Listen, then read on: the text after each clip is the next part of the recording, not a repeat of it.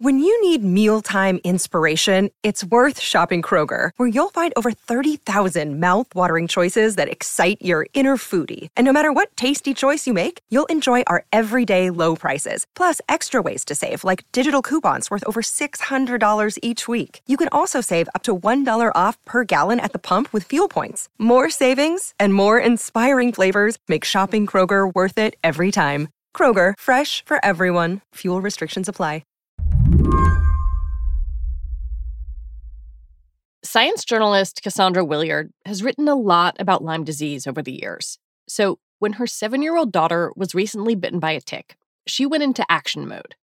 And I couldn't totally tell whether it was a black-legged tick or whether it was a wood tick because it was so little. But I thought, oh, it's really little and it sort of looks like a black-legged tick to me. A black-legged tick, also known as a deer tick, is the kind of tick that can carry Lyme. And so I pulled it out. I have a little device called a tick key that's meant for pulling them out. And I thought, I just don't want to worry about it. And so I shipped the tick off to a lab where they assess whether the tick carries the Lyme bacteria or not. And it was clean. So it was all good. I spend a lot of time in the Catskill Mountains, and there are a lot of ticks there, and there's a decent amount of Lyme there, and it is not at all uncommon for us to pull a tick off of some member of the family, and actually put it in a little baggie and put it in the freezer should we need to ship it off to a lab. So hearing that you did that, I'm like, oh, okay, yeah, that sounds normal. Yeah. And if that sounds extreme to you, it's worth considering what Lyme disease can do, especially if you don't catch it early. So if you get Lyme disease and you don't get antibiotics for it and don't treat it, then you can have things like headaches and neck stiffness. You can sometimes get rashes on other areas of your body. A lot of people complain of joint pain and their joints will swell. Just sort of pain in your muscles and tendons and bones, heart palpitations. It's nasty. Right now, my dog can get vaccinated against Lyme, and she has, but I can't. The last human Lyme vaccine was pulled from the market 20 years ago. But that might be changing. As Lyme cases increase, thanks in part to climate change, a new vaccine is in late-stage clinical trials. It could be available as soon as 2025. So today on the show, Cassandra is going to tell the story of why it took so long to get to this point. I'm Lizzie O'Leary, and you're listening to What Next TBD, a show about technology, power, and how the future will be determined. Stick around.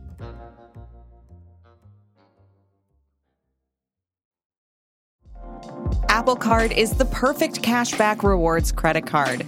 You earn up to 3% daily cash on every purchase every day. That's 3% on your favorite products at Apple, 2% on all other Apple Card with Apple Pay purchases, and 1% on anything you buy with your titanium Apple Card or virtual card number. Visit apple.co/card calculator to see how much you can earn. Apple Card issued by Goldman Sachs Bank, USA, Salt Lake City branch. Subject to credit approval. Terms apply. Another day is here, and you're ready for it. What to wear? Check. Breakfast, lunch, and dinner? Check. Planning for what's next and how to save for it? That's where Bank of America can help.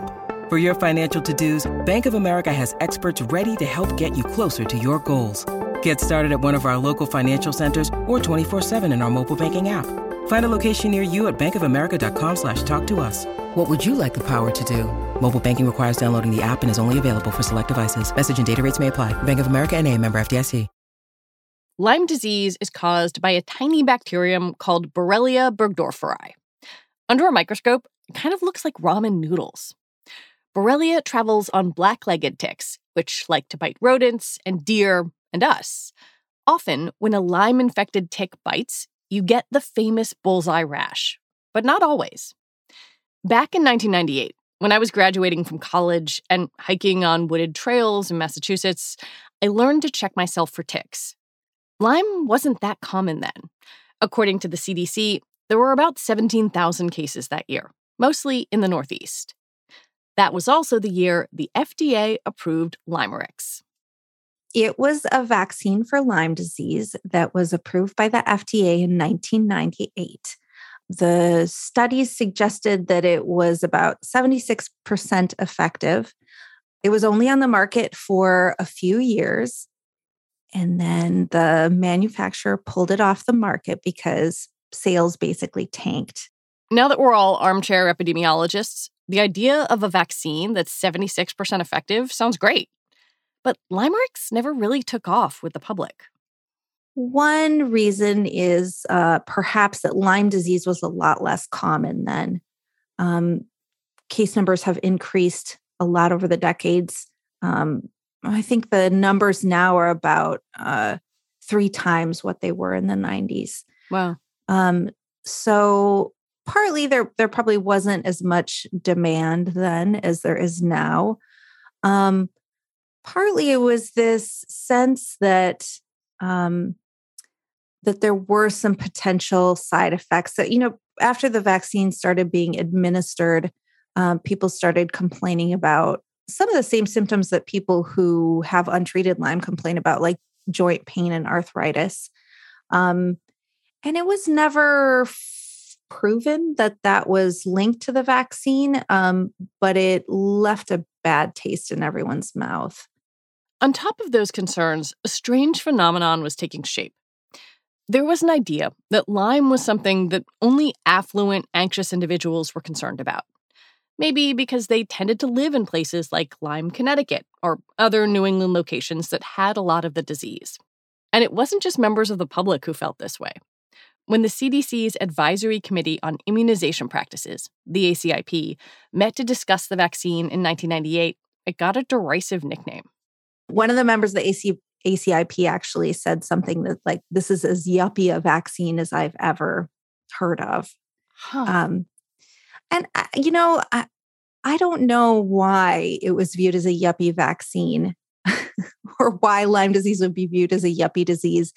I think some of it was that, there are other ways to prevent Lyme disease. You can prevent ticks from biting you by, tucking your pants into your socks and wearing a bunch of bug spray, that sort of thing. So I guess to some people, maybe a vaccine felt like a little bit like overkill. Partly, that was because there were simply fewer cases, but also because Lyme and its long-term effects weren't fully understood or seen as a big deal medically. The research back then suggested that if you treated Lyme disease, you solved the problem. Like, it was easily treated. That's still many people's view today, but I think it's, what we've learned over the past several decades is that it's a little more complicated than that. Lyme disease is sometimes difficult to spot early on. We know a lot more now, and I don't think it's as straightforward as we thought it was back in the late 90s, early 2000s. Eventually, the manufacturer of Limerix pulled the vaccine from the market, citing, poor sales and limited demand. I wonder what you think that did to the research and development around Lyme vaccines in general. Oh, it had a huge chilling effect on all that research. There was another company who was developing a Lyme vaccine, and their results from their vaccine came out right around the same time that Limerix published its results, and they just never pursued. They just basically dropped it. And then another vaccine manufacturer was developing a vaccine in like the 2013-ish range. They just sort of abandoned that research and never pursued it. And yeah, it just had an enormous chilling effect on the entire field.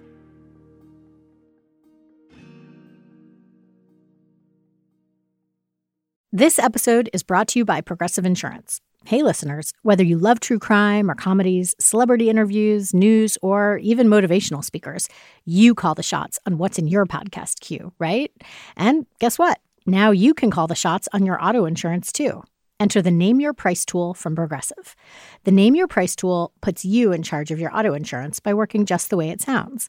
You tell Progressive how much you want to pay for car insurance. Then they'll show you a variety of coverages that fit within your budget. giving you options. Now, that's something you'll want to press play on. It's easy to start a quote, and you'll be able to choose the best option for you fast. It's just one of the many ways you can save with Progressive Insurance. Quote today at Progressive.com to try the Name Your Price tool for yourself and join over 28 million drivers who trust Progressive. Progressive Casualty Insurance Company and Affiliates. Price and coverage match limited by state law. It's time for today's Lucky Land horoscope with Victoria Cash. Life's gotten mundane, so shake up the daily routine and be adventurous with a trip to Lucky Land. You know what they say, your chance to win starts with a spin. So go to LuckyLandSlots.com to play over 100 social casino-style games for free for your chance to redeem some serious prizes. Get lucky today at LuckyLandSlots.com. Available to players in the U.S., excluding Washington and Michigan. No purchase necessary. VGW Group. Void where prohibited by law. 18+. Terms and conditions apply. Now there's a new Lyme vaccine that might come to market. I wonder if you could walk through why this one might be different from previous attempts. Yes. Let me give you a little bit of background on how LYMErix worked. It was a really interesting and unique mechanism. So basically, you get the vaccine and you develop antibodies to a particular protein on the surface of the bacteria called OspA. So when a tick bites you, it takes in blood from your body, and with that blood is these antibodies to OspA. And then the antibodies basically kill the bacterium inside the tick. So you're never getting the bacteria at all. When LYMErix was on the market, there was a concern among some vaccine recipients that targeting the OspA protein was what led to side effects like achiness and arthritis. No research ever linked them. But Cassandra says the new vaccine in development from Pfizer and the French company Valneva avoids the OspA issue entirely. They have just removed that particular chunk of OspA from their vaccine. And then the other main difference is it targets, I think, 6 different strains of Borrelia, not just the one that LYMErix was targeting. So that it wouldn't just mean people, say, in the East Coast of the United States have protection, but it could be in Germany and in other parts of the U.S. and different places where Lyme is growing. Exactly. This is in a stage 3 clinical trial. Pfizer and Valneva recently said they want to submit their data to regulators by 2025. What do you think it would mean to have a Lyme vaccine on the market in a few years? I mean, I think it would be great. This is a big public health problem these days. And, you know, I know a lot of parents especially, are really worried about sending their kids out into the wild, unprotected, basically from Lyme disease. And it's something that a lot of people worry about, I think. Cases of Lyme disease have increased significantly since the era of LYMErix. In 2021, there were about 35,000 confirmed cases, double that of the 1998 caseload.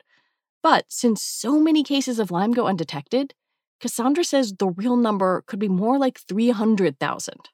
Obviously, having a conversation about public health and vaccines in this year, you know, as we are still struggling with COVID and with all of the pushback against the COVID vaccines, you know, it really makes me wonder what kind of environment a Lyme vaccine would be moving into.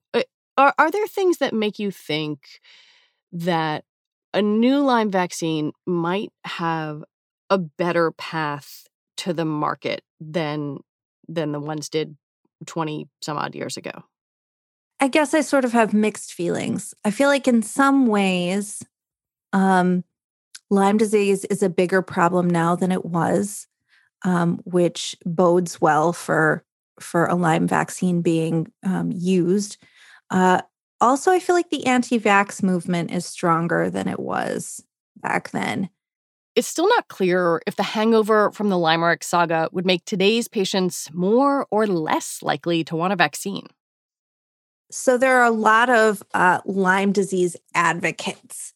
And you would think that they would be on the side of vaccination, but I don't feel like that's necessarily the case. Tell me more. Yeah, so I don't know if you've heard about chronic Lyme. Indeed. Yeah. So chronic Lyme is sort of a hotly debated issue. And there's a variety of names that people call it. And researchers, I think, tend to view it as sort of like a post-Lyme infection syndrome. And there's some debate about what chronic Lyme is and how it should be treated. And there's a lot of advocacy that's built up around chronic Lyme. And I think some people in the chronic Lyme community, and it's not a monolith, they don't all think the same thing, but I think some people would be skeptical about a new vaccine and worried that the question of the side effects of Lymerix never got adequately resolved. Like that there was never a satisfying conclusion into what was going on in those people that were reporting arthritis and other symptoms after vaccination. A new Lyme vaccine would obviously be entering into a very different landscape. Is it just that Lyme has gotten more widespread, or is it in more places? I mean, how has that environment changed? Yeah, I think part of it is just the spread of the disease out of the East Coast. Part of it is definitely climate change. The ticks are very sensitive to temperature, and there is this thought that they're going to be able to spread northward as the winters get milder up north. You mean they're already in sort of, Wisconsin, Minnesota, but sort of North Dakota, northern Minnesota, Canada, that those are places where ticks could become more prevalent and Lyme disease could become prevalent. I think part of it is just land use changes. I mean, deer are implicated in all of this because they are a big source of food for ticks. So where there's a lot of deer, there tend to be a lot of ticks, and deer are dependent on land use changes. They like that sort of marginal, forest bordering on open landscape. Yeah, it's all a bunch of complex answers about how we use the land and how the land is changing and how the climate is changing and how different species are adapting to that climate change. Cassandra Williard, thank you so much for talking with me. You're so welcome. It was a pleasure. Cassandra Williard is a freelance science journalist based in Madison, Wisconsin. And that is it for our show today. What Next TBD is produced by Evan Campbell. Our show is edited by Tori Bosch. Joanne Levine is the executive producer for What Next. Alicia Montgomery is vice president of audio for Slate. TBD is part of the larger What Next family, and we're also part of Future Tense, a partnership of Slate, Arizona State University, and New America. And if you are a fan of the show, I have a request for you. Become a Slate Plus member. You get to listen to shows ad-free. So just head on over to slate.com/whatnextplus to sign up. We'll be back next week with more episodes. Until then, check yourself for ticks. I'm Lizzie O'Leary. Thanks for listening.